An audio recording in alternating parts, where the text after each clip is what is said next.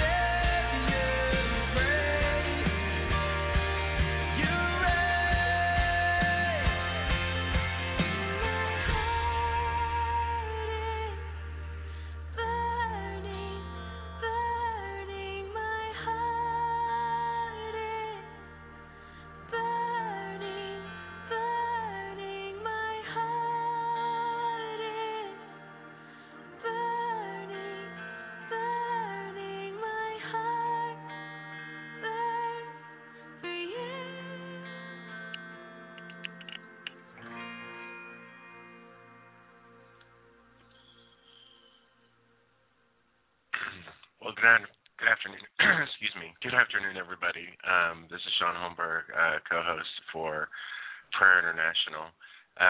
Welcome you to our Thursday night broadcast. Our call-in number, as always, 619-638-8458. If over the course of the next 2 hours you find that you need prayer for something, have a loved one or a friend or a family member, acquaintance who needs prayer, please give us a call, and we will stand in agreement with you upon the Word of God to see His hand move in your life and in your friends and family's lives.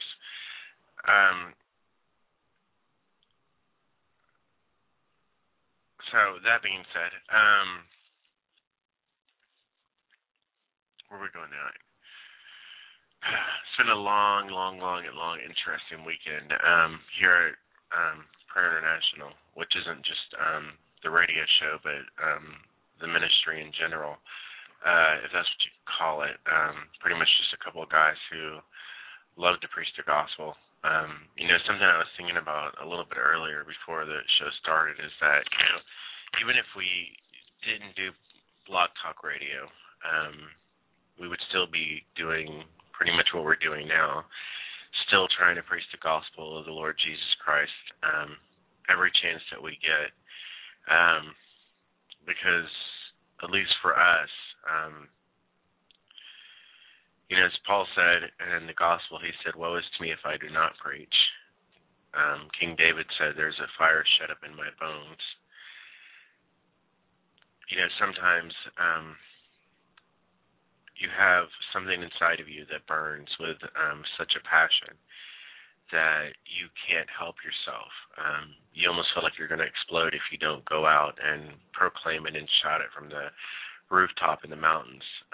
For us, that's the love of the Lord Jesus Christ that has been poured out abundantly into our lives.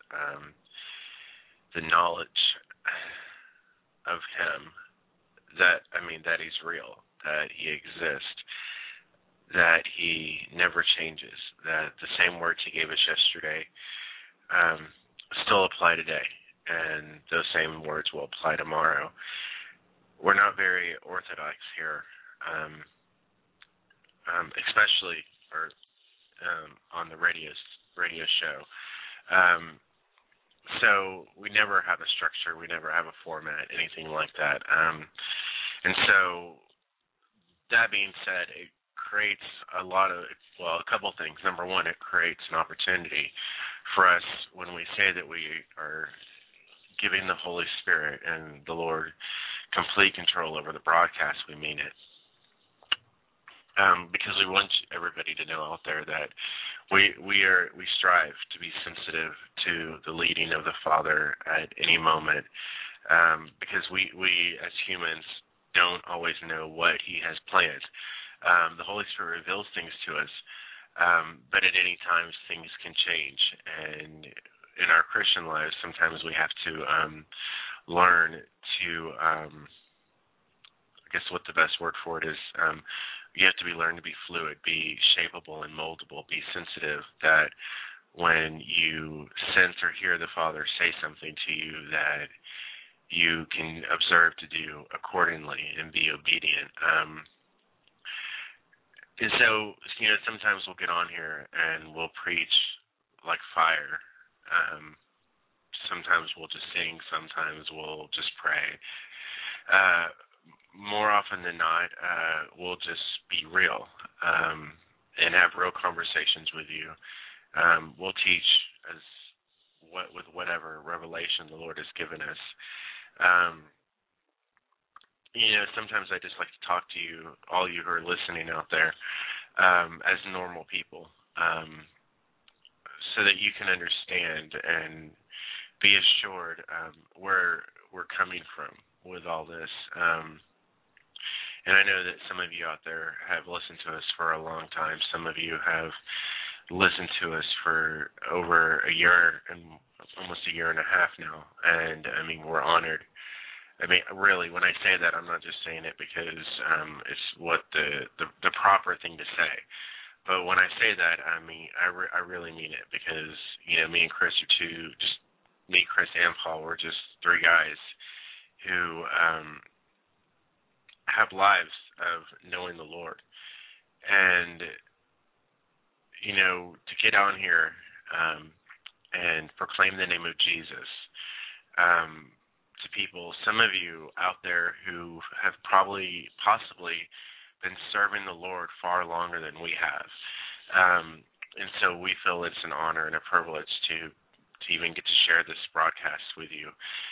For those of you who are listening, every day I go to our website, and we have that little tracker map at prayerinternational.org, so every time someone goes to the website, it puts a little dot there, and we never advertise the website except for on Blog Talk. We told maybe a few of our friends about it, but in the course of a year, we've had people come to our website from every corner of the earth, and the very fact that the Lord's allowing us to be used by Him, and there are times. And actually, that's not the right thing to say. There's always something to pray for. It doesn't matter what's going on. It doesn't matter what nation, what city, what political leader. There's always something in the world to pray for. There's always something to intercede for. There's always something that we can stand in the gap for. There's always something to agree with the Lord about regarding this earth that we live upon. Whether it's nations or leaders or whatever. So there's never any time, I believe, that there would ever be a lack of need to pray. The real question is, how fervently do we desire to pray, and how fervently do we sense the urgency to stand before the Father and intercede before Him on behalf of nations and kingdoms and people. I was thinking earlier today, during the day I was thinking about the broadcast tonight, and something that occurred to me is that, and the question that was posed to me was, how many people does it really take to change the world, and to change not only the world, but the course of the world, the course of people's lives? You see, when one person's life is changed, whether for good or for bad, it never, ever just affects them. There's always a rippling effect to everyone around them.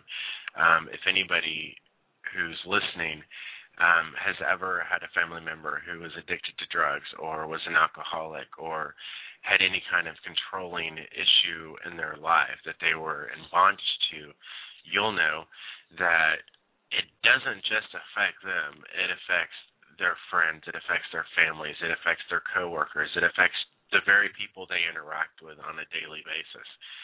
And in like manner, everything you do out there in the world, and it seems, when I say it like that, it seems overly serious, possibly, but it's true. Everywhere you go, everything you do, every word that proceeds out of your mouth is going to glorify someone. It's going to glorify either the enemy, it's going to glorify the world, it's going to glorify yourself, or it's going to glorify God. And it's rare that you can do any more than one of those at the same time, at least when it comes to God. We're either glorifying the Lord Jesus with what comes out of our mouth, or we're not. And, the Bible says that you'll know them by their fruit. You'll know a tree by its fruit. And what it means is, it also says that a good tree will not bear bad fruit, a bad tree will not bear good fruit. If, Jesus never had to declare Himself to be the Son of God. He did declare who He was, but He would never have had to. Many times when the Pharisees and the religious scribes came to taunt and to persecute the Lord Jesus, and they would ask Him about His authority and ask Him who He was, and he would almost always give the same answer, which is, Jesus would always say, the works that I do, the works that I do testify of who I am. Those aren't the exact words, but it's pretty much what he was saying. And people knew that. There was a blind man and who Jesus healed. I believe it was a blind man. And, Jesus healed him. The Pharisees got all upset, and they asked him, the blind man, well, who healed you? Because he did it on the Sabbath. Because they were more concerned with upholding an ordinance and commandment, not that the Sabbath was just an ordinance, but their version of it, than having the will of God be done in someone's life. And, when they asked the blind man who healed you, and they immediately thought that Jesus was evil because he broke their version of the Sabbath. And, something the blind man said is, how can this man not be from God? When has it ever been heard that the eyes of a blind were open? Well, the works that Jesus did declare who he was. And the works that we do will declare who we are. They'll declare who we stand with. They'll declare who we believe, whose side we're on, whether it's the world or it's God's. And you can't be on both sides. There is, though, however, many, many people who stand on the line, who stand between, trying to serve God and trying to serve the world or their flesh. They don't always think they're serving the world, but by serving your flesh, by living in your flesh, following desires of your flesh, then you, in some ways, choose to serve the world. And so when we go out there and we do anything, and I'm not saying that I'm perfect, because I'm so very far from perfect. Just to let all you know this, it's a really striking concept, to put it that way, because when I heard today, what difference can one person make? And I really thought about it. In the Old Testament, there was a battle, and the man of God who was fighting the battle asked the Lord to hold the sun in place for until their enemies could be vanquished. And, the Lord held the sun for an entire day. Abraham stood before the Lord and interceded and prayed on behalf of Sodom and Gomorrah that they wouldn't be destroyed. I believe it was Gomorrah. One man who had the guts, and, it takes guts and boldness to stand before the Father. The Bible says that we have access to this grace in which we stand, and it says to come boldly to the throne of grace, but it still takes that boldness to come into His presence. But Abraham did it. He stood in front and stood in the presence of God, and he pleaded with the Lord to change his mind on something the Lord had already determined. And, the Lord yielded, and not like he gave up, but, when Abraham said, if there was just 50 righteous, would you save it? Or would you not destroy it? And the Lord said, okay, if there's 50 righteous, I won't destroy it. And then Abraham must have thought really quickly, realizing which nation he was talking, or which city he was talking about. I was like, okay, well, Lord, what if there's only 25? And the Lord said, okay, if there's only 25 righteous, I will not destroy it. And then he thought again and realized it was a really horrible place. And he's like, okay, Lord, if you can just find 5 righteous, will you not destroy it? And the Lord said, okay, I won't destroy it for 5 righteous. And off the top of my head, without pulling it up, I can't tell you exactly how far down they went, but, the Lord couldn't find them, any of those righteous, and so the city got destroyed. And yet here we are, men and women who are righteous, not by our own works, not because we've had impeccable lives of observing the Word of God and following it precisely, but we're declared righteous because of what someone else did. And I'm trying to talk to you as plainly as possible for some of you out there who may never have listened to our show. One of my favorite verses in the Bible is in Ephesians chapter 2, verse 4. It says, "But God, who is rich in mercy because of his great love, with which he loved us, even when we were dead in trespasses, made us alive together with Christ. By grace you have been saved." It says, and later in chapter 2, verse 8, it says, "For by grace you have been saved through faith, and that not of yourselves. It is a gift of God, not of works, lest anyone should boast." All of us are, regardless of how you really see yourself, how God sees you is he sees you as righteous through the blood of Jesus. In the Old Testament, when the last plague was coming upon the Egyptians, when the children of Israel were still in bondage, the Lord told them to sacrifice an animal and put the blood of the animal on the doorposts of their house.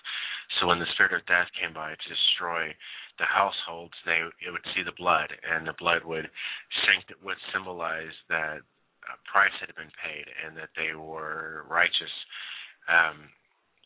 and death would pass over them and bring life. In the Garden of Eden, Adam and Eve tried to cover themselves, tried to gain their own covering, try to cover their own sins, which they never could, because while they could maybe hide their sin and hide from the Lord, they can never fully cleanse their conscience. They can never remove the guilt and the shame of sin, which is why they needed the covering to begin with, was not because of their sin and not because they could hide their sin, but because of the very shame of their sin, because sin brings shame, and which brings fear, and it brings condemnation. And the Bible says in one place, it says, "For God has not given us a spirit of fear, but of power and of love and of a sound mind." And it says in Romans chapter 8, verse 1, it says, "There is therefore now no condemnation to those who are in Christ Jesus, who do not walk according to the flesh, but according to the Spirit." And, so we stand here, all of us, clothed in white robes.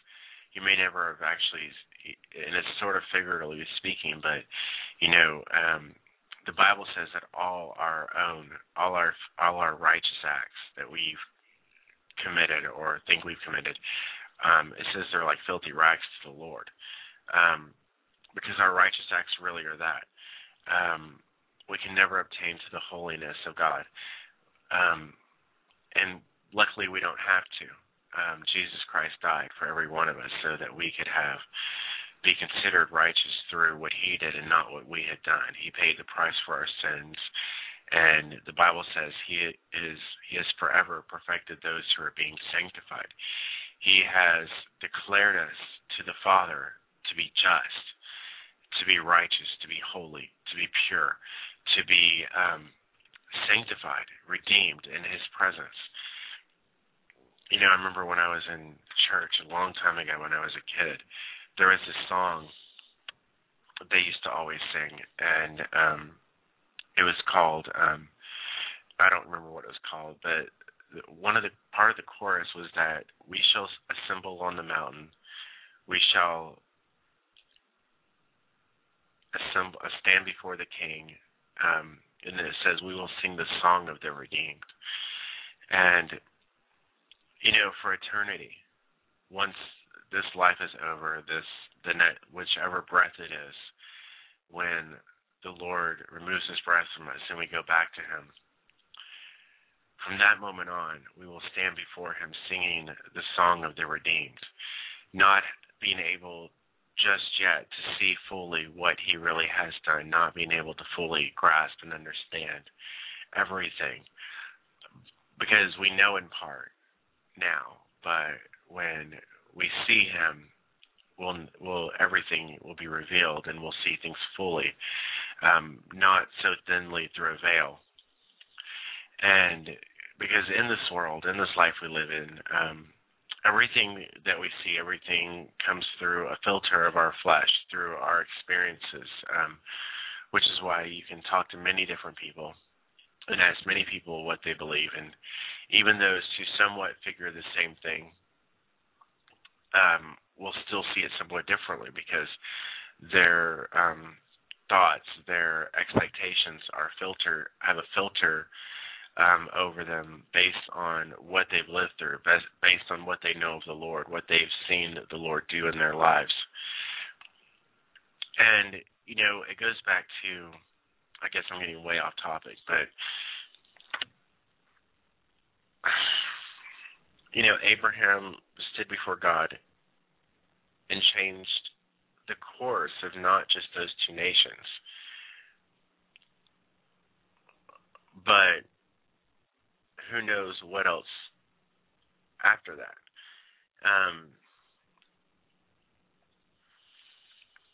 If you look through the New Testament, you'll see the life of Paul, who was one man who was radically, drastically, amazingly changed by the Lord.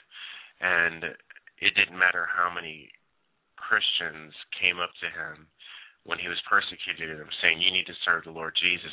It took the Lord literally smacking him upside the head, coming down with a blazing light, and knocking him off his horse to say, "Hey, I'm Jesus who you're crucifying." And Paul immediately is like, "Oh, okay, you're real. I'm whatever you want me to do, Lord, I'll do."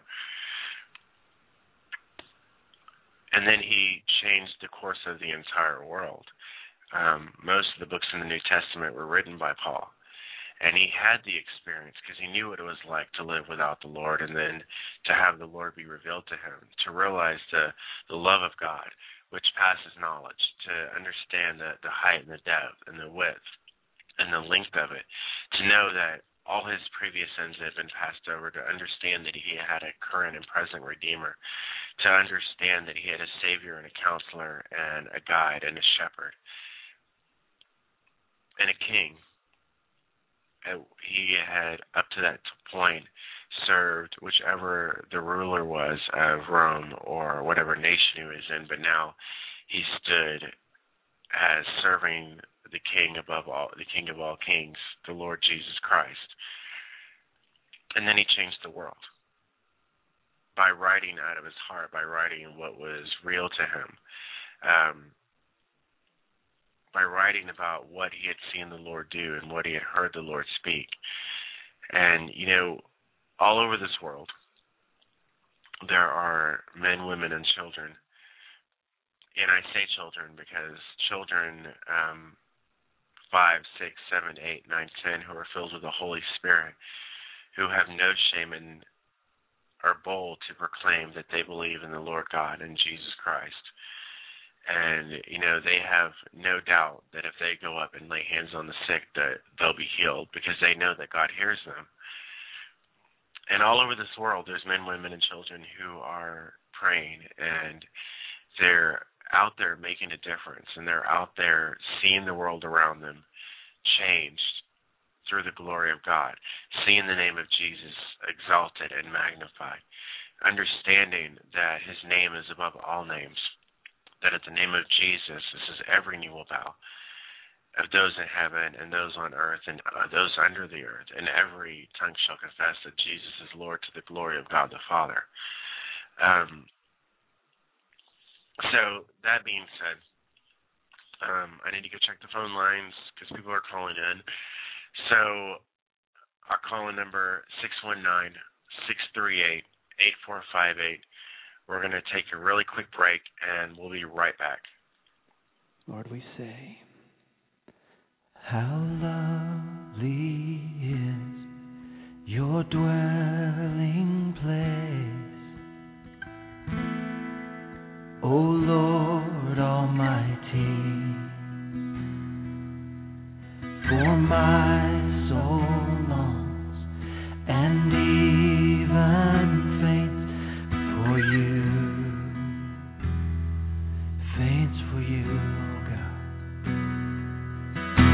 For here my heart is satisfied within your presence, and I sing beneath the shadow of your wings.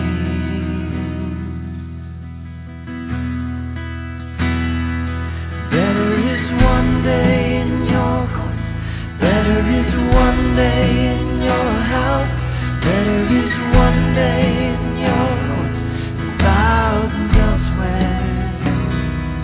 Better is one day in your courts, better is one day in your house, better is one day in your courts than thousands elsewhere, than thousands elsewhere.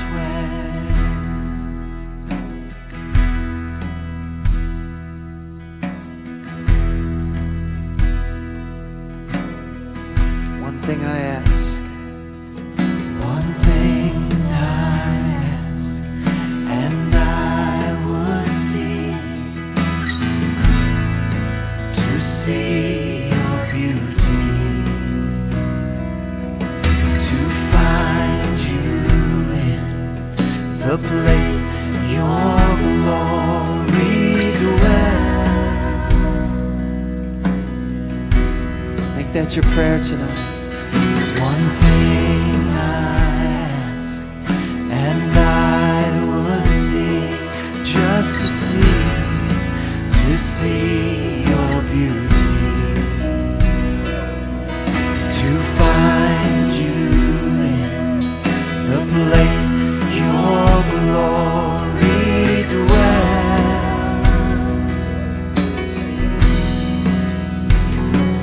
Better is one day in your court, better is one day in your house, better is one day in your court than thousands elsewhere. Better is one day in your court, better is one day in your house, better is one day in your court than thousands elsewhere, than thousands elsewhere.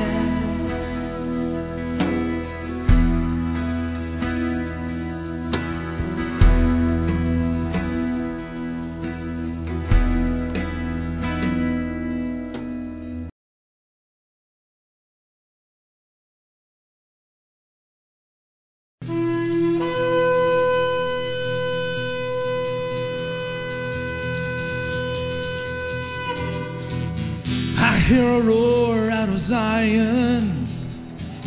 I hear a cry saying, send Judah forth.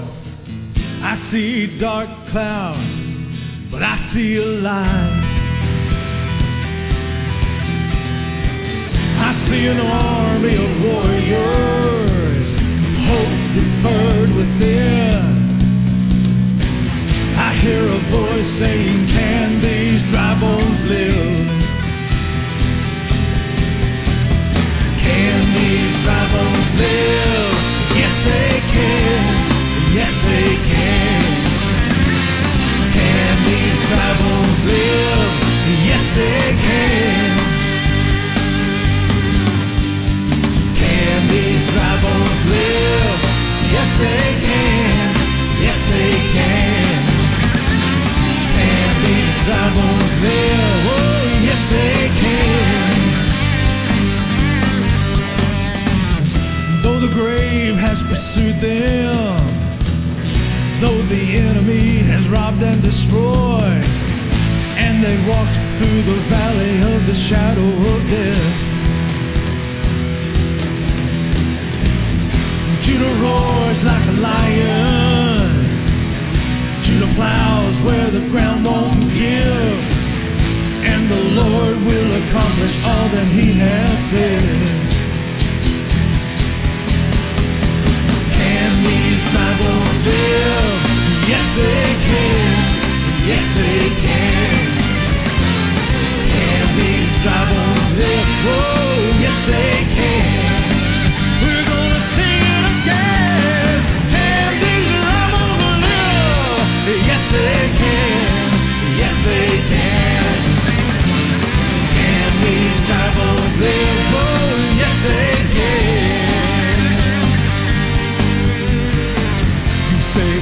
more months, and then comes the harvest. I say, lift up your eyes, the harvest is here. This is the day, this is the hour, now is the time, we are the people. This is the day, this is the hour, now is the time, we are the people. This is the day, this is the hour, now is the time, and we are the people. This is the day, this is the hour, now is the time, and we are the people.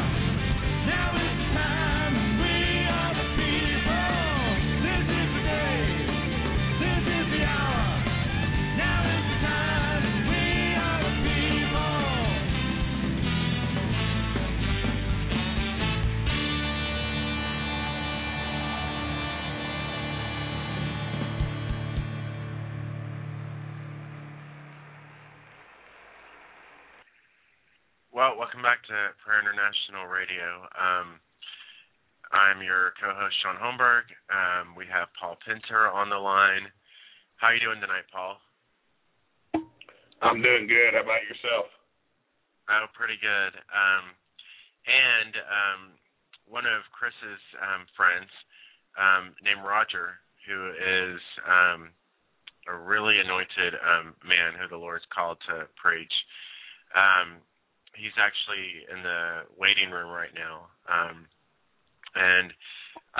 never heard Roger preach. I've never heard him talk until just a few seconds ago when he called in. All I knew, I recognized his name. I don't know if you were on the line, Paul, the other day or a couple weeks ago when he was on. But, you know, Chris told me that he told me a couple things about Roger. He told me, one, that he knew the Scripture, he knew the Word of God, which you could tell that he spends time, and he spends time in prayer. He spends time reading the Word, and he has a calling of God upon his life. And like we were talking about last night, how we always that it's not about us; it's about the Holy Spirit. It's about God's plans, God's purposes. It's about His glory, not ours. Anytime there's someone out there who has anything from the Lord or has an anointing, I have absolutely no problem laying the show aside and letting someone else jump up here because it's the same Holy Spirit. And so about 11 o'clock, which is in about 20 minutes, he's going to possibly get on and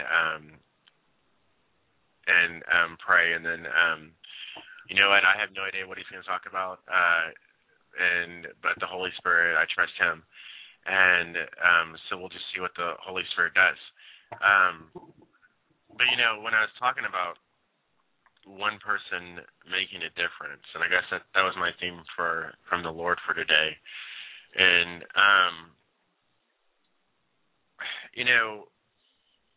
how do we go about this? Roger. I spend a lot of time, me and my wife, me more than my wife, spend a lot of time watching history shows, studying history and science stuff, and one of the concepts in science is that of like a ripple effect. And just to sort of explain that to all of you. So I'll paint a scenario for you, okay?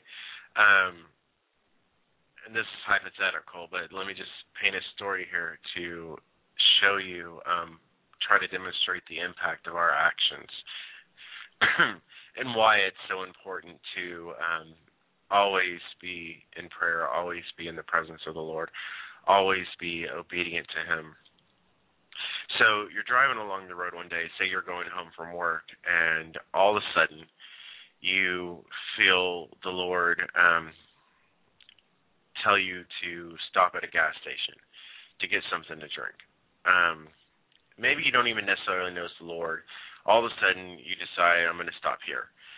And you stop at the gas station, and you go inside, you get your drink or whatever, and you leave the gas station, and there's a man standing outside the gas station, and he sort of looks like he's homeless as far as his clothes are dirty. He's hasn't shaved in a couple weeks.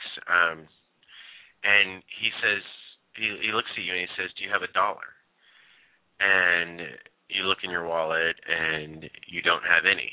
And you're like, no, I don't have any. I don't have any cash on me.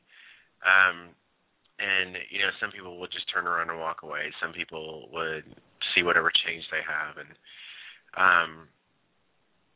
but let's just say that you walk away and then all of a sudden you realize, hey, wait, I have a bank card.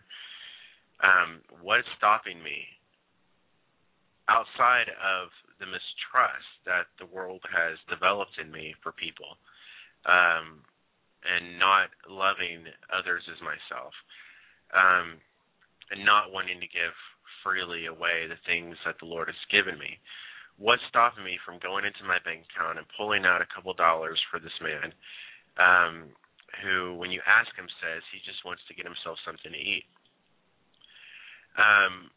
So you go to the ATM, you pull out some money, you hand him the money, and you stop and pray for him, or maybe you just turn around and you just walk away.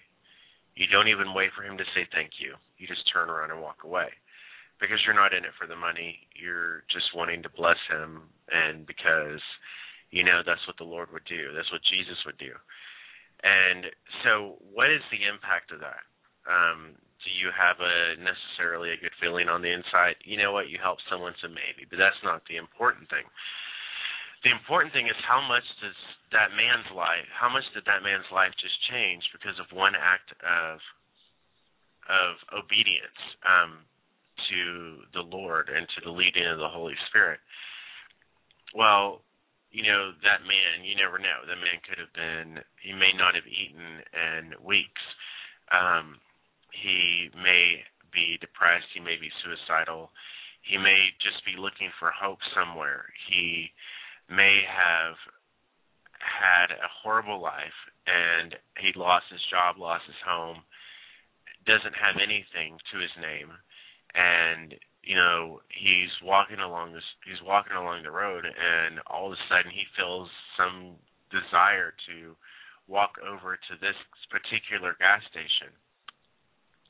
Now we don't know, because we know the Bible says that the Lord changes the hearts of men. He did it to Pharaoh when he hardened Pharaoh's heart.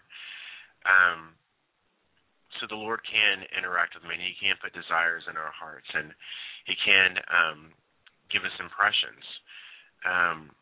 You know, there is a really famous prophet, and I honestly can't remember his name, but and I wish I could. When I was at Christ for the Nations, we read a book that he wrote, and I got to see this prophet live and in person. And, you know, he said, when the Lord speaks to him, you know, and every time this man prophesies, it's always accurate. It's like dead on, exact.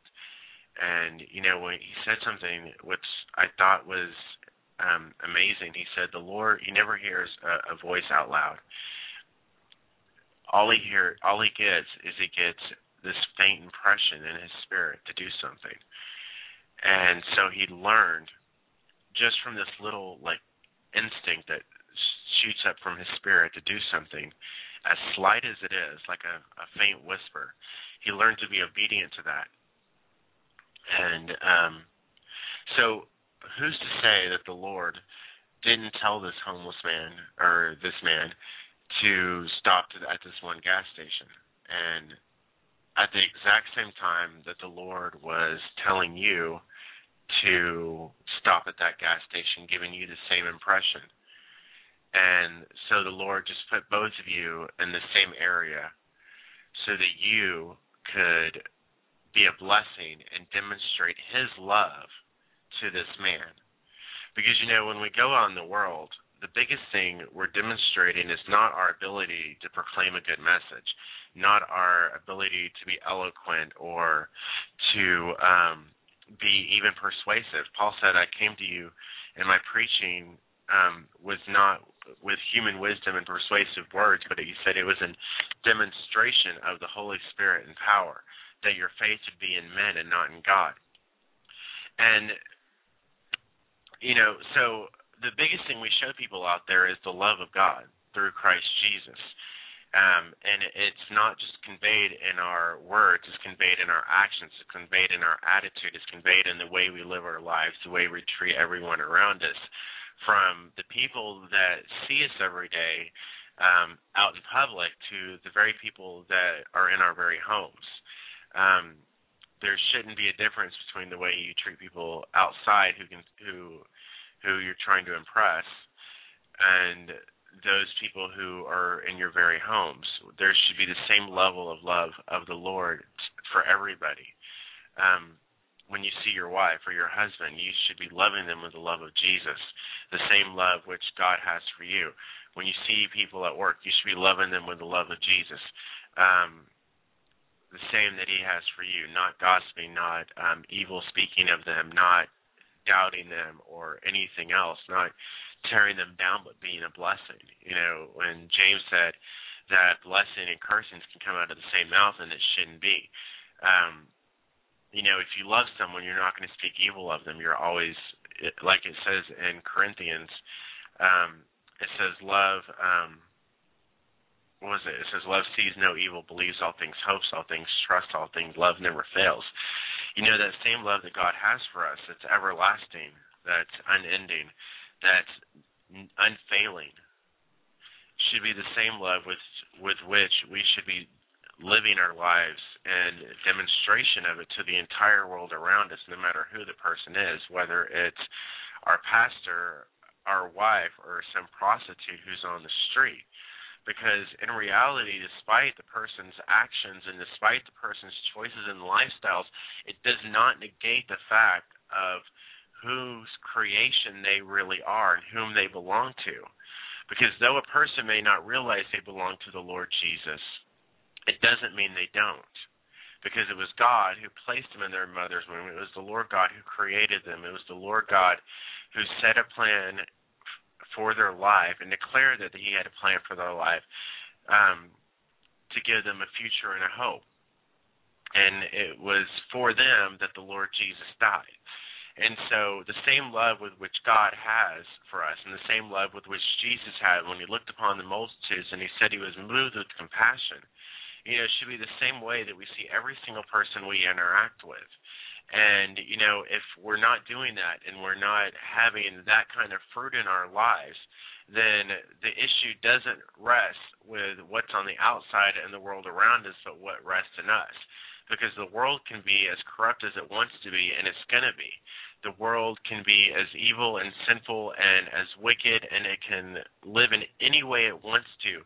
But regardless of how the world lives, and regardless of how the world around us thinks, it doesn't change the fact that the world is still the Lord's and the fullness thereof, and that it's His kingdom that's come. His will is going to be done regardless of what the world may think about it. And our job is to put on the armor of God, to put on the breastplate of righteousness, to put on the garment of praise for the spirit of heaviness, to put on the love of the Lord Jesus Christ, and to go into a world declaring to them, no matter who they are, no matter what they've done, no matter anything about them, that the Lord loves them. Yes, we don't have to stand in ignorance declaring that sin is okay. There is a righteous judgment that will be had. And, sooner or later we're all going to stand before the judgment seat of Christ. And we don't need to condemn someone because the Word of God itself will condemn people. Jesus said those who do not believe in him are condemned already because they haven't believed in the name of the only begotten Son of the Father. So all we have to do is demonstrate his love to them so they can come to know and trust him, give their life unto him, and then the Lord will work in their heart and change their heart and shape them and mold them and declare that they're righteous and begin the work of sanctifying them. And so, the little difference that you make when you're out there and the little actions that may seem completely inconsequential can have a dramatic change. Because the story of this homeless guy, what happens when he goes home and, instead of being miserable and depressed and wanting to drink or whatever and getting in a fight with his family or whatever else, what if he has a smile for the first time in a year? What if the compassion that one person showed him was an answer to a prayer? I've actually heard true stories of people who walked into churches, and here's a true story for you. The same prophet who I mentioned earlier told us this story, and he named the names, and I don't remember the names because it's been a while. But so here's the story. He's in this church, and the Lord, in the back of this church, there's this guy who has all sorts of crazy hair, like orange, purple, green. I think it was in a mohawk, and didn't really look like the kind of person most churches would allow in their churches, because most churches nowadays look at people on the outside and they don't look at their heart or what they believe or whom they love. But he's in the back of the church, and the Lord speaks to him about this guy, but the Lord tells him not to say anything. The Lord just tells him he has a plan for him, he has a purpose for him. The Lord's going to use him. So he skips over him, and the prophet starts praying for other people. Well, not 20 minutes later, this kid gets up out of the church seat and walks out of the church because he's bored. And, I've been in some churches, and I hate to say it, but sometimes they can be a little bit boring. Some can. And so he walks outside of the church, and he's just he's standing around on the corner of the street, and out of the blue, he has this weird desire that he wants to do a handstand. So he just does a handstand right there on the street corner, and he doesn't really care what anybody around him thinks of him or anything else, and obviously by the color of his hair. And the next thing you know, as soon as he gets down from his little handstand, this guy comes running across the street to him, sort of creeping and freaking him out a little bit. The guy runs across the street to him, and he says, and asks who he is. And this guy has tears in his eyes. And he says to this kid with the colored hair and the mohawk, he said, I was just on my way home to kill myself because I felt that the Lord had abandoned me. I lost my family. I lost my job. I have nothing to live for. I was on my way home, and I have a gun, and I was going to put it to my head and kill myself. And while I was driving, I told the Lord, the last chance is he'd have to prove himself, and I need to see a kid with this colored hair doing a handstand on the street corner, or that's it. I'm going to do it. So, what's the Lord do? The Lord knows what this kid's going through, so beforehand the Lord plans to have a kid in the church on that street corner with the right color hair, puts a faint impression on his heart to go outside, and then puts a faint impression on his heart to do a handstand all so that he could prove to this other person how much he loves him, and that he didn't need to end his life because the Lord was real. And, the Lord will use us all the time to change the lives of those around us. And we'll never know the full story of the people's lives we interact with. We'll never know really what our little tiny minuscule act of obedience to the Lord, which may only take a few seconds, will really change an eternity. And, if I can say anything tonight, is that, when the Lord says or gives you an impression to do something, don't doubt it. Because you could be changing all of eternity for some person, changing someone's entire life, changing their family's life, and every person they ever come in contact with because of one time that you decided to be obedient to the Lord. That being said, we're going to take another really, really, really small break, and we'll be back.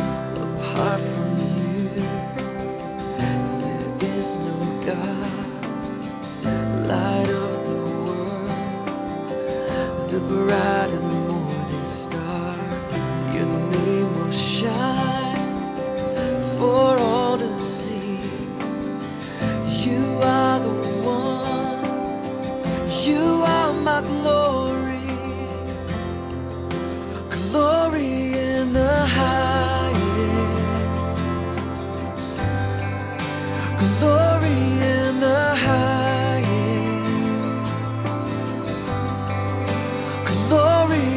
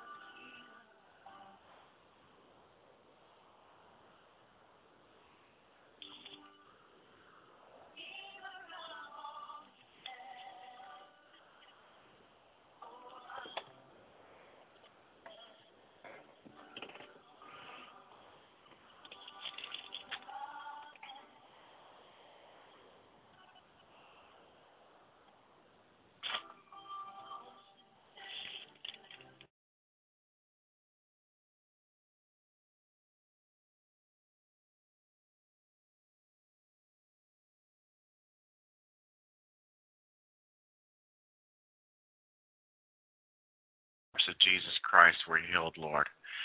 So, Father, in your name, Jesus, we ask for complete and total healing over Ophelia's body right now, Lord. Father, whatever the cause of her infirmity is, from the top of her head, Lord, to the soles of her feet, Father, we ask for complete and total restoration, Lord, complete and total healing, Father.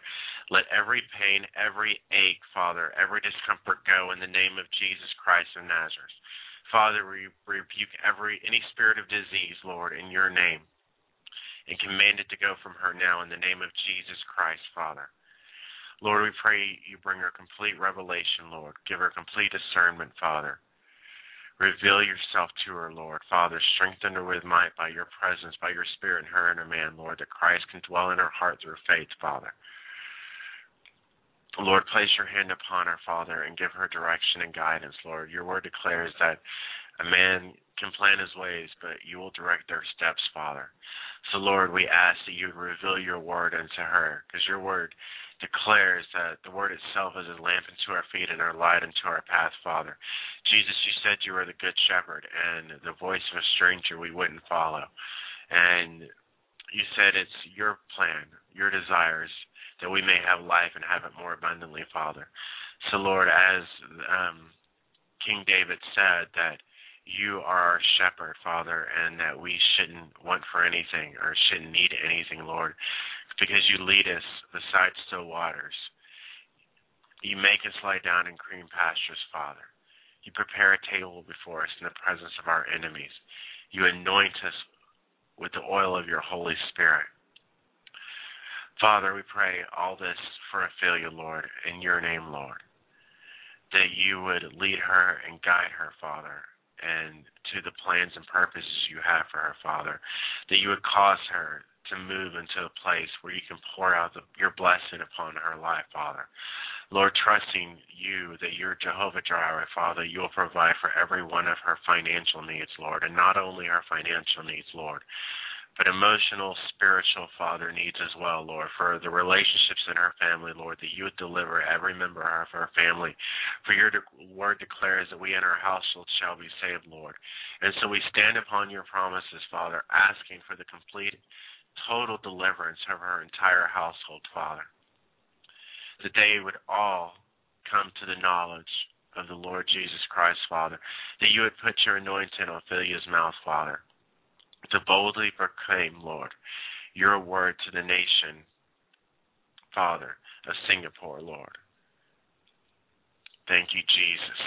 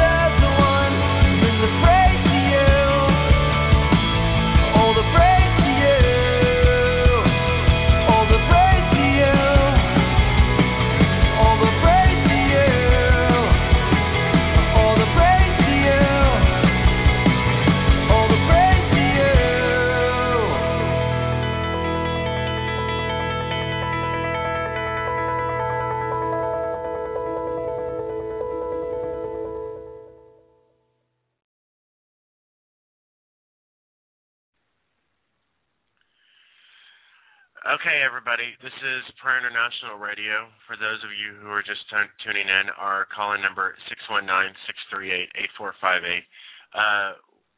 We do have Roger on the line,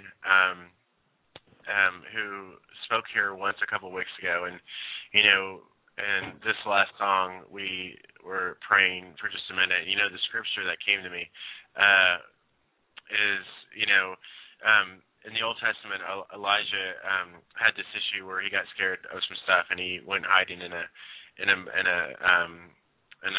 cave, and the Lord, and he thought he was the only one out there that was still serving the Lord and willing to preach and everything. And God said to Elijah, He said, "Yet," and this is 1 Kings 19:18. He said, "Yet I have reserved 10,000 in Israel, all whose knees have not bowed to Baal, and every mouth that has not kissed him." And what it means is that there are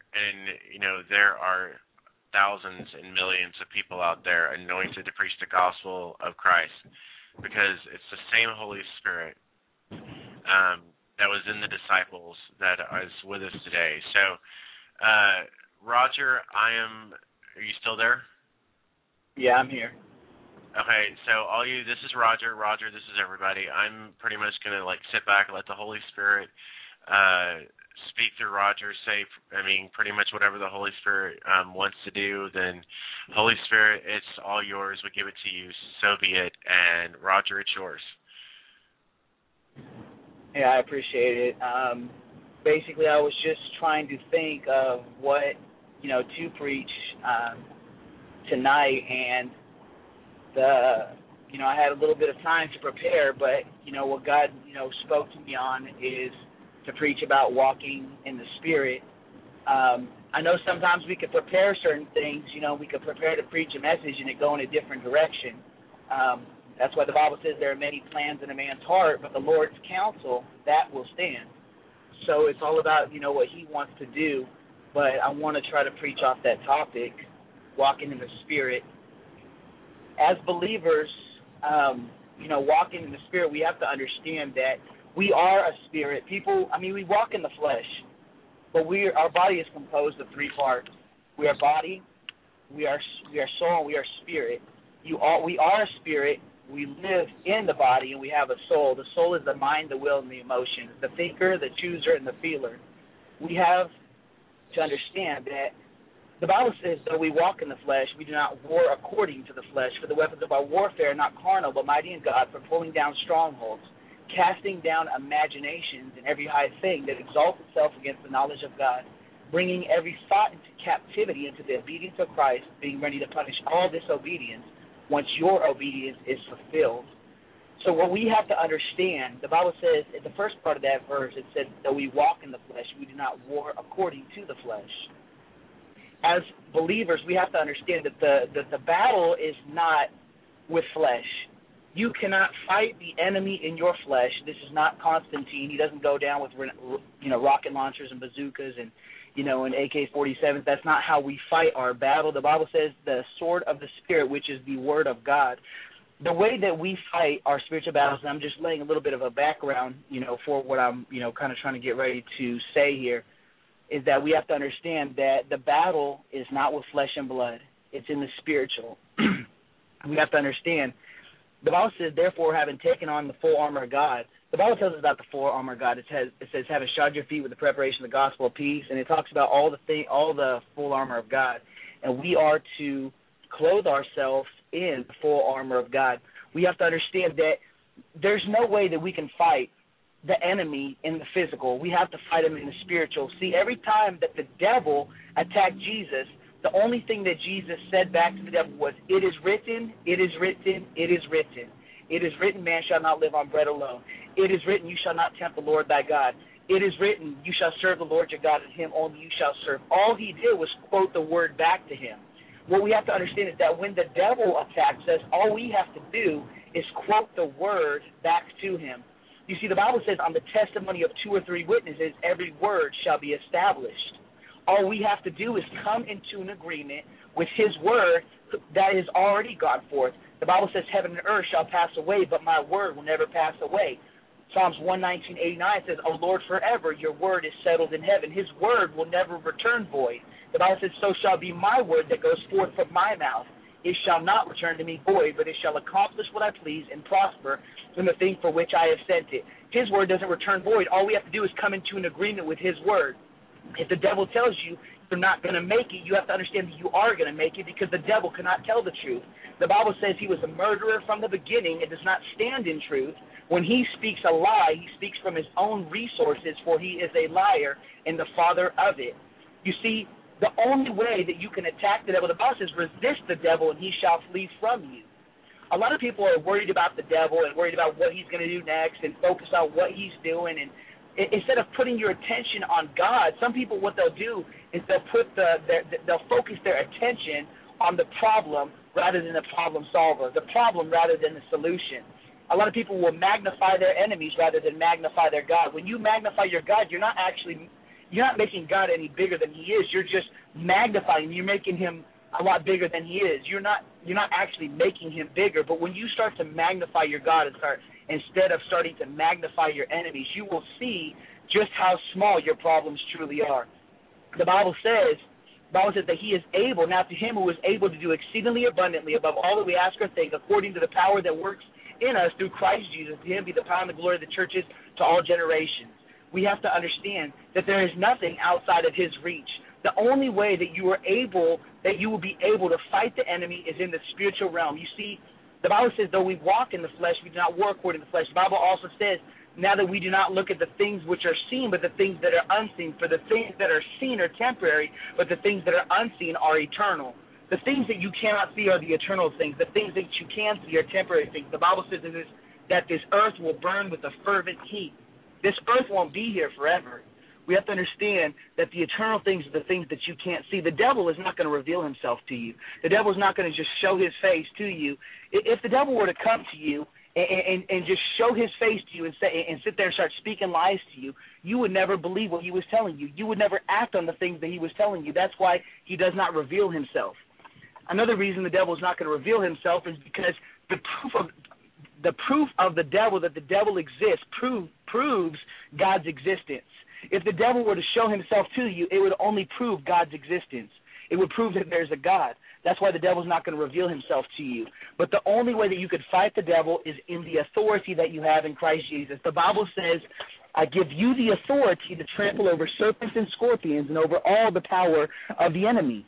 The Bible says over all the power of the enemy. The devil does have power if you give it to him.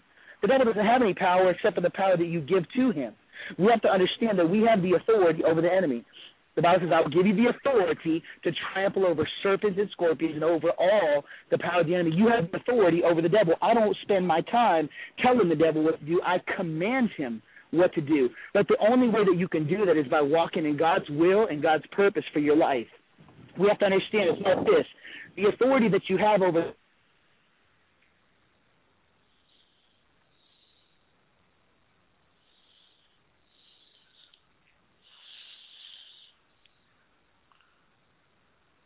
Still there, Roger? Okay, it looks like we have temporarily lost Roger. So we will wait for him to call back in just a second. It's ironic because it's exactly the same thing we were talking about last night.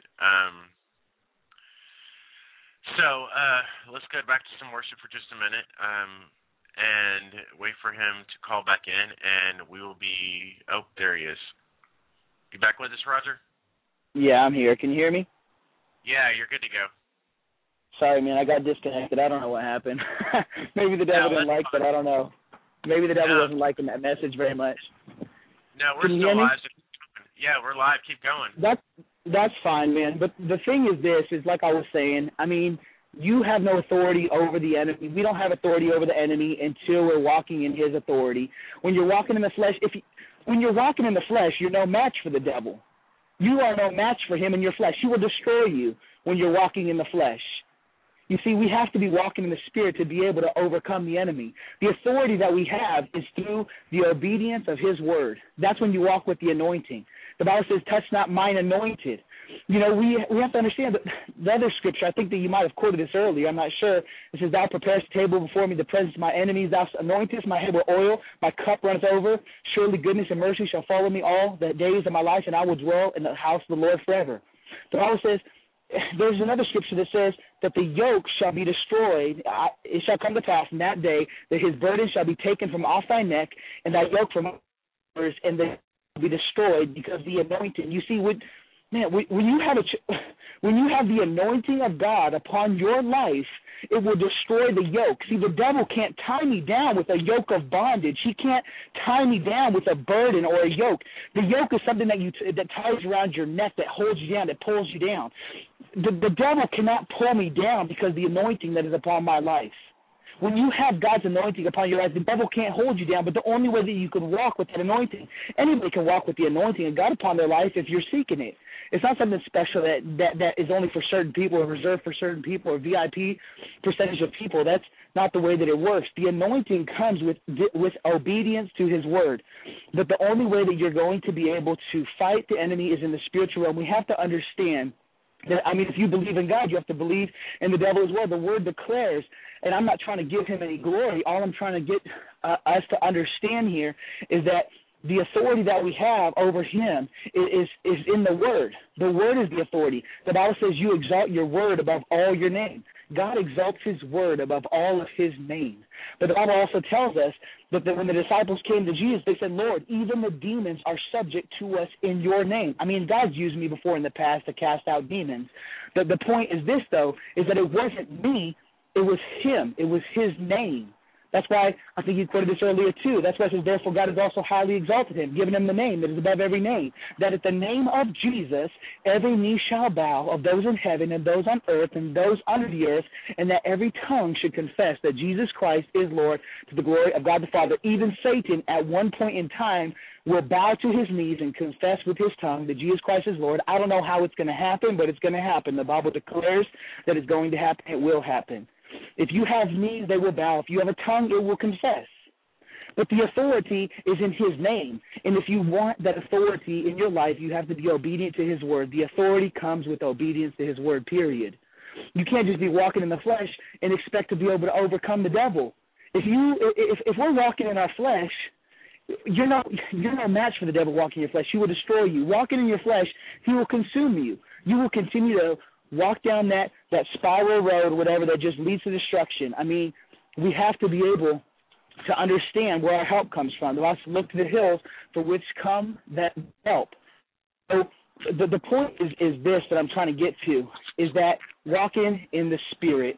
The Bible says, I say then walk in the Spirit, that you should not fulfill the lust of the flesh, for the flesh lusts against the Spirit, and the Spirit against the flesh, and these are contrary to one another. The only way that we're going to be able to overcome is by walking in the Spirit. If you start getting out of your word, stop reading, stop praising, stop worshiping, stop doing those things, eventually the devil will start to overcome you and overpower you. The Bible tells us, Jesus said, my words that I speak to you are spirit and they are life. He who feeds on me will live because of me. Feeds is plural. It's not a one-time thing. It's a continual thing. We're to continually feed off the word of God. He said, my words that I speak to you are spirit and they are life. And then later in the scripture, down in that chapter, he said, he who feeds on me will live because of me. His word is a spirit and they are life. The point that I'm trying to get everybody to understand is simply this, that to be able to overcome the devil, you have to be walking in the Spirit. You have to walk with the anointing upon your life. I'm not trying to say anything bad. I'm not trying to hurt anybody's feelings. I'm just trying to say simply this, is that in these end days, we do need to have the power of God. There's a scripture in the Bible that says they, having a form of godliness, denying the power thereof. There's a lot of people that claim to be godly. There's a lot of people that claim to have God in their lives, but we have to understand that there is a power as well. That's why in Mark 16:16 he said, go into all nations, preach, he said, baptize, the Bible says, go ye therefore in all nations, preaching the gospel to every creature, as many as believe and are baptized shall be saved, and these signs will follow them that believe. In my name they will cast out demons, speak with new tongues, take up serpents, and if they drink anything deadly, it will by no means harm them. He said, in my name they will cast out demons. In whose name? In Jesus' name. The point is this. The Bible says you believe there's one God. Now does well. Even the demons believe and tremble. They tremble at the name of Jesus. That's how you're going to gain victory over your situations, over your battles, is knowing where the power comes from. And you can't do it in your own authority. It's not in our authority that we're able to overcome the enemy. But the reason that I'm quoting, all these scriptures is just kind of to just lay a backdrop to get us to understand that we are not going to be able in these last days to be able to stand if we aren't fighting in the spiritual realm. Every day we have to understand, if you were to be able to see the demons that were around you that were causing you to slip and stumble and the things that were spoken to you, I mean, we all go through things. I don't think there's a person that's under my voice right now that hasn't went through something, that hasn't slipped up or stumbled or fell or had some type of perverted thought or something that's went on at some point in their life. But there's only one way that you can overcome those things, and that's through the power of His Word, through the power of His name. We have to understand that the authority that we have is in Him. You see, the Bible says they profess to know God, but in works they deny Him. You see, what does that mean in works? I mean, there's things that we are to do. We have works that are set before us. You see, the Bible, Jesus simply told us this. He says we are to be obedient to His word, period. Jesus, when He was speaking to His disciples, He said, not everyone that saith unto me, Lord, Lord, shall enter the kingdom of heaven, but he who doeth the work of my Father, that he who does the will of my Father who is in heaven. He said, not everyone that says to me, Lord, Lord, shall enter the kingdom of heaven, but he who does the will of my Father who is in heaven. His will is His word. His word is His will. His will is His desire. It's His desire for you to keep His word. That's why He said, he who keeps my commandments, it is he who loves me. But then He goes on. He says, but he who does the will of my Father who is in heaven. He continues. He said, many will come to me in that day, saying, Lord, Lord, have we not prophesied in your name, cast out demons in your name, and in thy name done many wonderful works? And I will declare unto them, I never knew you. Depart from me, you who worketh iniquity. We have to understand that it's not about claiming. It's not about claiming the name. It's about being obedient. He said, but he who does the will of my Father who is in heaven. You see, a lot of people want the kingdom, but they don't want the king. A lot of people want salvation, but they don't want the Savior. You see, you can't have salvation without the Savior. You can't have the kingdom without the king. It's like this. If you take a plug and put it into a light socket, and you got let's say you turn on that lamp, the light's shining through the lamp. But imagine I'm plugging the cord from the wall. You expect that light to continue to shine on that lamp. The light will go off. Why? Because you've unplugged it from the power source. How do you expect to unplug yourself from the power source, which is God, and expect to have power over your situation? That's the purpose for the Holy Spirit. He said, in my name they will cast out demons. They will speak with new tongues. You have to look throughout the whole book of Acts. If you notice, the Bible says that they were hoping that even that the shadow of Peter would pass over them, knowing that they would be healed. They were just walking in that authority. They were walking in the anointing. We have to have His power and His authority over our life to be able to overcome the enemy. There's certain things that might be going on in your life. I mean, you have to start declaring some things. But when you start declaring some things, you have to understand the devil's going to try to come against those things that you're declaring, because he wants to see if you're really made of the things that you're saying. I mean, you have the authority to start casting out those devils. I mean, if you have, for example, if the devil's attacking you, if he's attacking your family, if you have an attack in your finances, if you're looking for healing or whatever it is, you have the authority to start speaking to those things, because He gave you that authority, and the authority is in His name. Authority to command the devil. You can speak to the devil, say, Satan, I command you in the authority of the name of Jesus to take your hands off my family, off my finances, off of my body, and the authority of the name of Jesus to take your hands off of my life in Jesus' name. You have that authority to be able to command the devil what to do. The Bible says Christ must reign until He has put all enemies under His feet. If we make up the body of Christ and we also make up the feet, the devil is meant to be put under our feet, not vice versa. Oftentimes what people do is the Bible says, neither give place to the devil. A lot of times what people do, they will give him that place. They will give him that place of authority in their life by not speaking to their situations. I'm not preaching a name it and claim it gospel. It's not, I'm telling you to name or claim something. I'm just telling you to claim the word. If the word of God says, I give you the authority to trample over serpents and scorpions, his word, he's given you that authority. All you got to do is claim it. All you're doing is coming into an agreement with his word. If the devil tells you you're not going to make it, all you have to do is say, Satan, you're a liar. The Bible says, I would never leave you nor forsake you. If God be for us, who could be against us?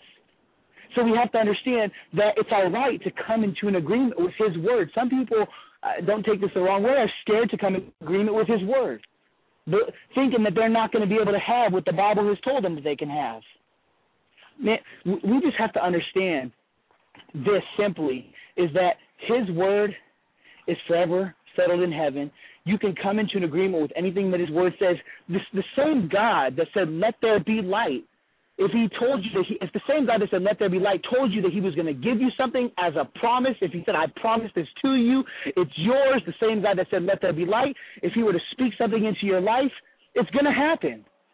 The Bible says, so shall be my word that goes forth from my mouth. It shall not return to me void. His word is not going to return void. If he has spoken something to you or told you that he's going to give you something, it won't return void. Anything that God has spoken will not return void. It will not come back. It will accomplish what I please and prosper in the thing for which I sent it. The Bible says God is not a man that he should lie, nor a son of man that he should repent. Will he say and will he not do? Or has he not make it good? He's not a man that he should lie. The Bible says it's impossible for God to lie. What that means is that if he were to say, look at that tree, even if there wasn't a tree there, as soon as he speaks it, there will be a tree. God didn't need to snap his finger and say, abracadabra, alakazam, to create the heavens and the universe. He said, let there be light, and there was a light. It took 4 words to create everything that you see in the sky. We have to understand that the Bible also says that he had predestined. The Bible says that he is. The description of the Bible says that he has predestinated us. I'm looking at the other scripture. I'm trying to think of it off the top of my head. It says, having chosen us in him before the foundations of the world. You were already chosen before he even laid the foundations of the world down. The Bible says, having chosen us in him before the foundation of the world. Before he laid down the foundation of the world, in Genesis 1:1, where it said, in the beginning God created the heavens and the earth was without form and void, and darkness was over the face of the deep, and the Spirit of God was hovering over the face of the waters. Before he said all that, he said, let there be you. Before God said, let there be light, he said, let there be you. He had already created you before he created the foundation of the world. Before he said, let there be light, he said, let there be you. That's why it says that he chose us in him before the foundation of the world. How can he choose you in him before he laid anything down? Because he took you in time. God is not confounded by time. He reached his arm forth in time. He created you in time, went back, laid the foundation of the world, said, let there be light. Matter of fact, the purpose of creation was for us, so that we'd have a place to inhabit. It's like when you get a puppy, or somebody gets a puppy, they say, what's the first thing they ask you? Do you have a home for it? That's the purpose of creation, was for us. The Bible says that we're created in his image. You just have to realize the authority that has been placed upon your life. The whole purpose for this message is I just want people to understand the authority that was placed on your life from the beginning. You came into this earth chosen. When you came out of your mother's womb, you were already chosen. Before you could make your first choice, you were chosen. God doesn't make mistakes. He's not going to create you for no reason. You are not here living and breathing under my voice with no purpose. God makes absolutely no mistakes. Man. I think that God makes a mistake. I'm here to tell you he doesn't make a mistake. If you are living and breathing, you have a purpose. The Bible says that the trees will praise God even if you don't. We have a purpose for our life. If you have breath in your nostrils, there's a purpose for your very existence. You are not walking on this earth for no reason. God has created you for something. You have something to do. You have somebody to talk to, somebody to change, somebody to help, somebody to preach to. There's people on this planet that only you can reach. That I will not be able to reach, that only you can reach, that only you could speak to, that something about your voice, something about you, that only you can do it. The devil's job is to get you out of your authority. His job is to get you think you don't have authority. The biggest deception that the devil has ever given man is to convince man that he does not exist. I am not really here. There's no such thing as me. I am the devil, but I'm not here. He wants to make you think that there's no such thing as the devil. That way he can continue to deceive you. The devil doesn't come to you plain as day. The Bible says that he transforms himself into an angel of light. He's not going to come up to you in his demonic form and sit here and try to tempt you because you wouldn't obey him. You wouldn't listen to it. I'm just trying to get people to understand the authority that was already placed upon your life from the beginning. God created us to reign. I'm not trying to I know that sounds like I'm trying to preach some type of prosperity thing or whatever. He created us to reign. I'll back it up with the scripture. The Bible says if we endure with him, we shall also reign with him. If we deny him, he will deny us. If we are faithless, he is faithful. He cannot deny himself. If we endure with him, we shall also reign with him. Reign is what? The Bible says that you are a chosen generation, a royal priesthood, his own special people, that you may proclaim the praises of him who called you out of darkness into his marvelous light, who were once not a people, but are now the people of God, who have not obtained mercy, but who have now obtained mercy.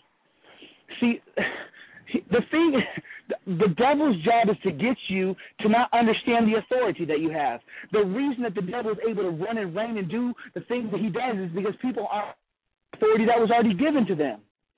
I can't emphasize it enough because the only reason that things go bad is because people don't take dominion over certain things.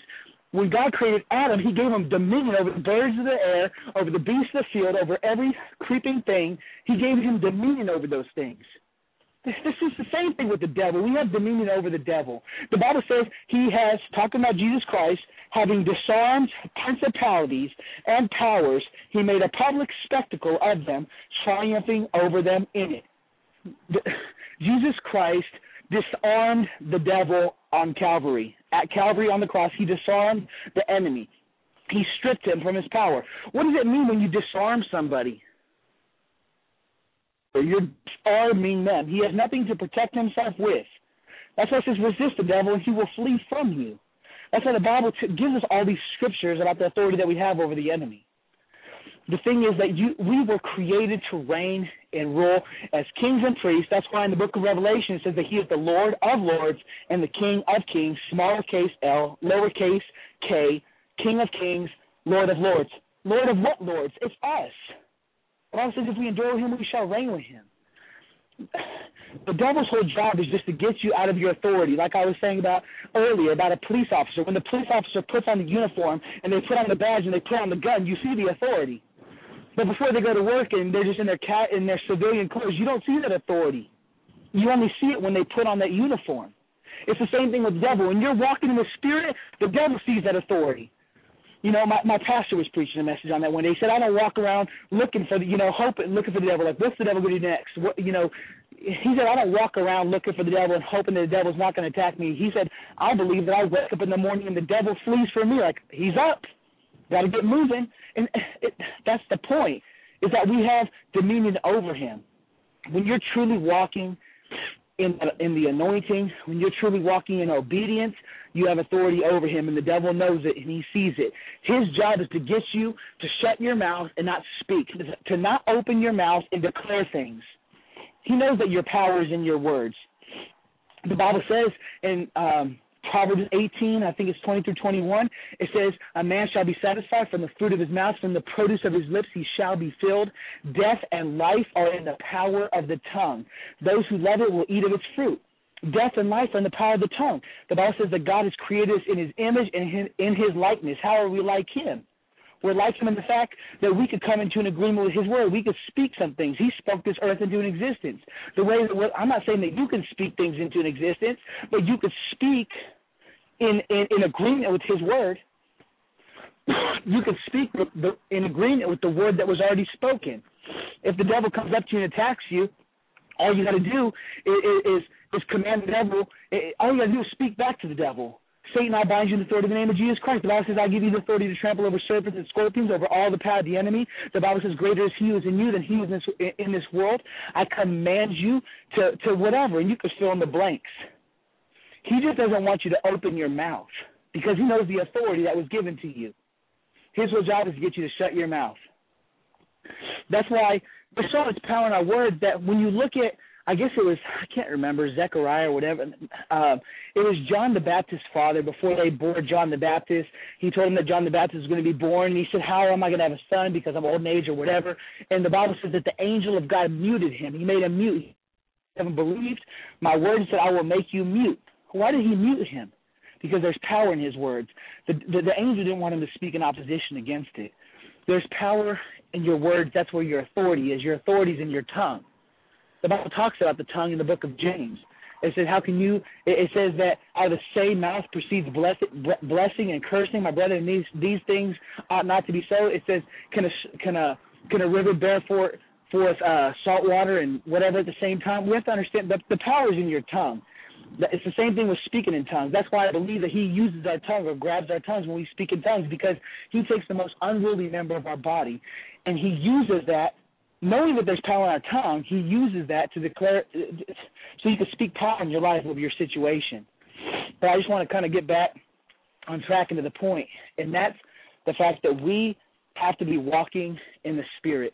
We have to be walking in the Spirit to be able to overcome the enemy. If you are not walking with the authority upon your life, the devil will destroy you. He will destroy you. I mean, he's done it to me. This is not just for, I'm just sitting here saying this, and this goes for me too. I mean, it's happened to me before. When I wasn't fervent in his word, fervent in prayer, fervent in worship, the fact that I have a call upon my life to preach, I have to stay in his word because the devil's going to do everything in his power against me. He don't want me preaching. He doesn't want me becoming a pastor of a congregation. He doesn't want me preaching to people. That's the last thing that he wants. So, of course, he's going to come against me. Just like if you have a call in your life, or if God's called you to do something, the devil will try to come against it because he does not want to see the manifestations of the things that God has told you that he was going to give you. The devil will come against anybody that was called of God to do any specific thing. The devil's whole job is to come against doing it. You understand, you must be doing something right. When he attacks you, you've got to be doing something right because he's not going to attack somebody that he's already got. If he already has you under his sway, he's not going to attack you. Why is he going to waste his time on somebody that's already walking in the flesh? He's not going to waste his time. You see, I'm happy for my enemies because it wasn't until I was attacked on that spiritual level that I realized it wasn't until I was attacked to that degree by those demonic forces, whatever. It wasn't until I was attacked on that level that I realized just how good I was doing in my walk with God. You see, your enemies will allow you to know how good your walk is because the more that he attacks you, the better you're doing. It's going to take more to pull back somebody that's been called of God than it is somebody that's already, a baby Christian, whatever, walking the word. He's not going, put it like this, different levels, different devils, different levels of faith, different devils. You can't expect to overcome the enemy and the enemy to sit there and just sit back and watch you succeed. The devil's job is to pull you back. He's not gonna sit there and give up on you. You see, the devil is a spirit. You can't fight a spirit in the flesh. You can't fight a spirit in the natural. You have to fight a spirit in the spirit. That's why it talks about that the sword of the Spirit is the word of God. That's how you attack the enemy. If the devil's attacking you, you got to start declaring some things. You have to start taking back the authority that was already given to you. You have to start declaring dominion. When David fought Goliath, it was a physical battle that he fought. But you see, all their battles in the Old Testament were physical battles. Our battles are spiritual. The Bible says we walk in the flesh, we do not war according to the flesh. The weapons of our warfare, etc. When he fought Goliath, the Bible says that David went against Goliath with a sling in his hand down the giant with a sling. The Bible said he had 5 more stones in his hand. What does that mean that he had 5 more stones? He had more giants to face. First, he defeated the paw of the lion. He defeated the paw of the lion. He said, the same Lord that delivered me from the paw of the lion, the paw of the bear, he shall deliver me from this uncircumcised Philistine. Then he goes on to say, for who is this uncircumcised Philistine that he should defy the armies of the living God? He already knew what God had done for him before in the past. That's what a testimony is. When you can look back and you can say, God, I know what you've done for me in the past. Therefore, I know what you're going to do now, and I know what you're going to continue to do in my life. That's a testimony when you can look back at the things that God done already did for you. When you can look back and say, God, I know what you've done.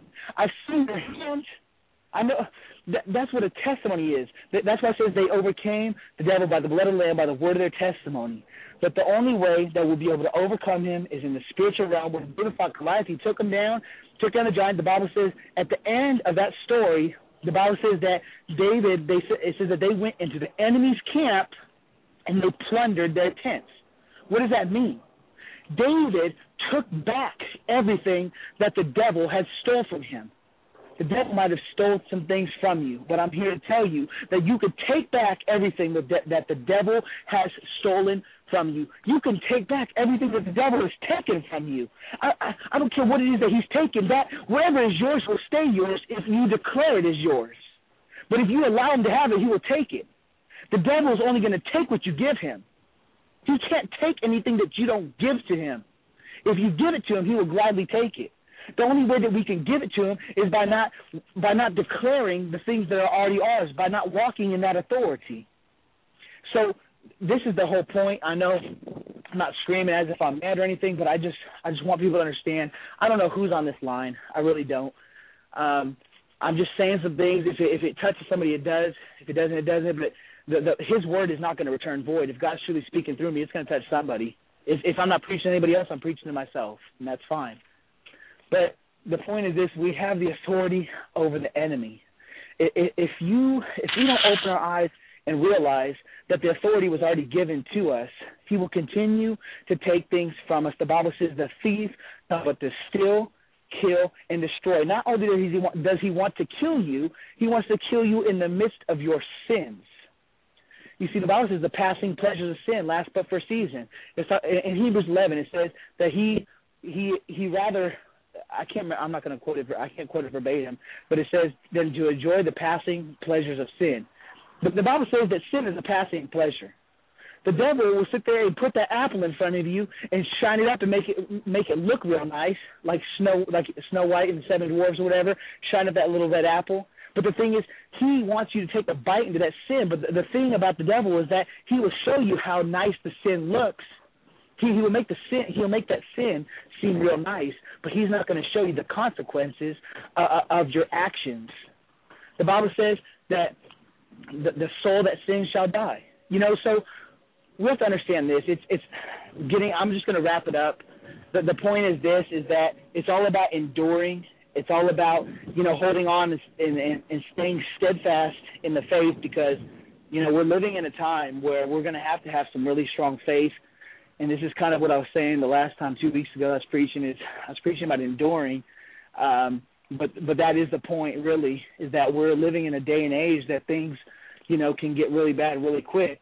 And there's no telling, when the Lord could come. And I mean, if we're going to go through some things, if there's going to be some battles that we're going to have to face, we're going to have to understand that you can't fight those battles in the physical. You have to fight them in the spiritual. Believe it or not, it's all in the scriptures.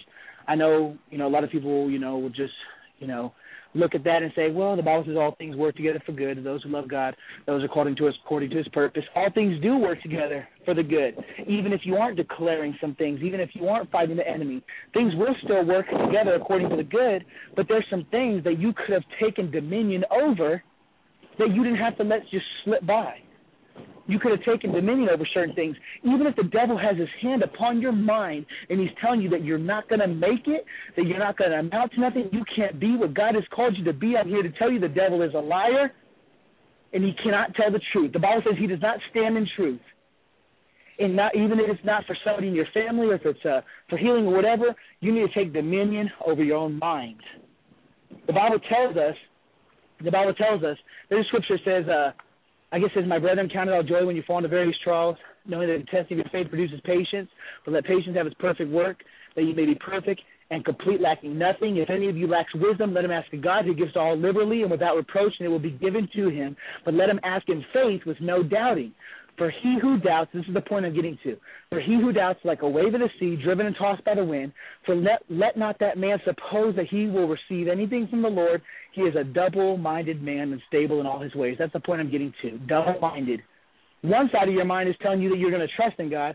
The other side of your mind is doubting in God. We can't be double-minded. We either have to have all our faith, put all our faith and trust in him, or not. But you're not going to get... The Bible says he is a double-minded man, unstable in all his ways. For let not the man suppose, it says, let him not suppose he'll receive anything from the Lord. He's a double-minded man, unstable in all his ways. The Bible says without faith it is impossible to please him, because those who come to God must believe that he is, and that he is a rewarder of those who diligently seek him. We can't be double-minded. The point is, the devil would love to tell you that you're not going to make it. The devil would love to tell you that this walk don't mean nothing, that that your spiritual walk don't mean nothing, that the Bible don't mean nothing. He would love to try to get you out of the Word. So what I'm telling you is this: is that even if it's just for you to endure, we have to take hold and take dominion over every demonic or foul spirit that would attempt to hinder the working of God's will in your life. Period. So I guess I'm just going to close.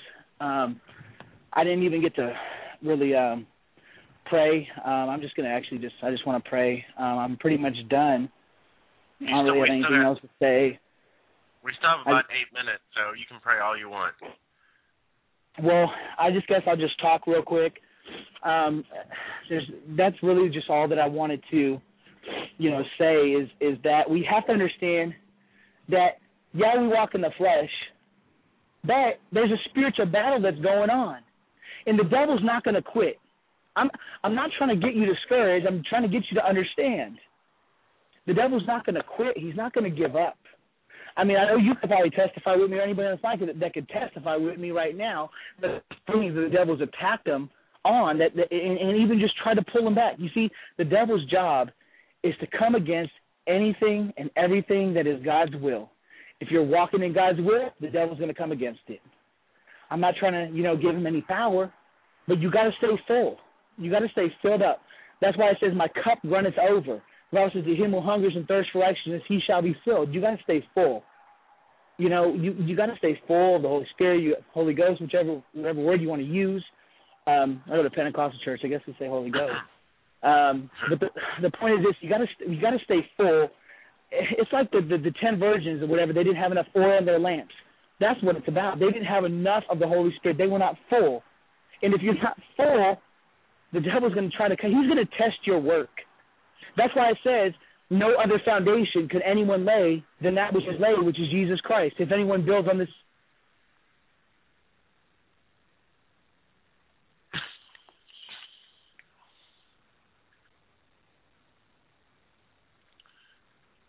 You still there, Roger? All right, it looks like we lost Roger again. So, everybody, this is Prayer International Radio. Our call-in number, 619-638-8458. For all y'all listening, we only have a few minutes left. If you need prayer between now and tomorrow night, you can always email us at prayerinternational@gmail.com. Visit our website, which is prayerinternational.org. And so we'll be back tomorrow night at 10 p.m. as always. And so unless Roger calls back in the next few minutes, let's close it off in prayer. Father God, Lord, thank you, Lord, for your word that we know is true. Father, thank you for the anointing of your Holy Spirit. Thank you for the anointing that you put on Roger's lips tonight, Lord, delivering your message, Father, that once again, your word is declared that the words that go forth from your mouth will not return to you void, but your words, Lord, will accomplish everything that you sent them for, Lord. And so we put all our trust in you tonight, Father, laying our lives before you, declaring your will to be done in our lives, in the lives of our families, in the lives of our friends, our co-workers, and our cities, our nations, our villages, Father. Lord, we ask that you would proclaim the name of Jesus, Lord, through us, that you would raise up disciples, raise up intercessors, Father, raise up harvesters to go out into your fields, Lord, and proclaim the name of Jesus Christ. Father, we give you, Jesus, all the praise. Jesus, we give you all the glory and all the honor. For you alone are the Lamb who sits upon the throne, Jesus. You are the only one worthy of the praise, Father.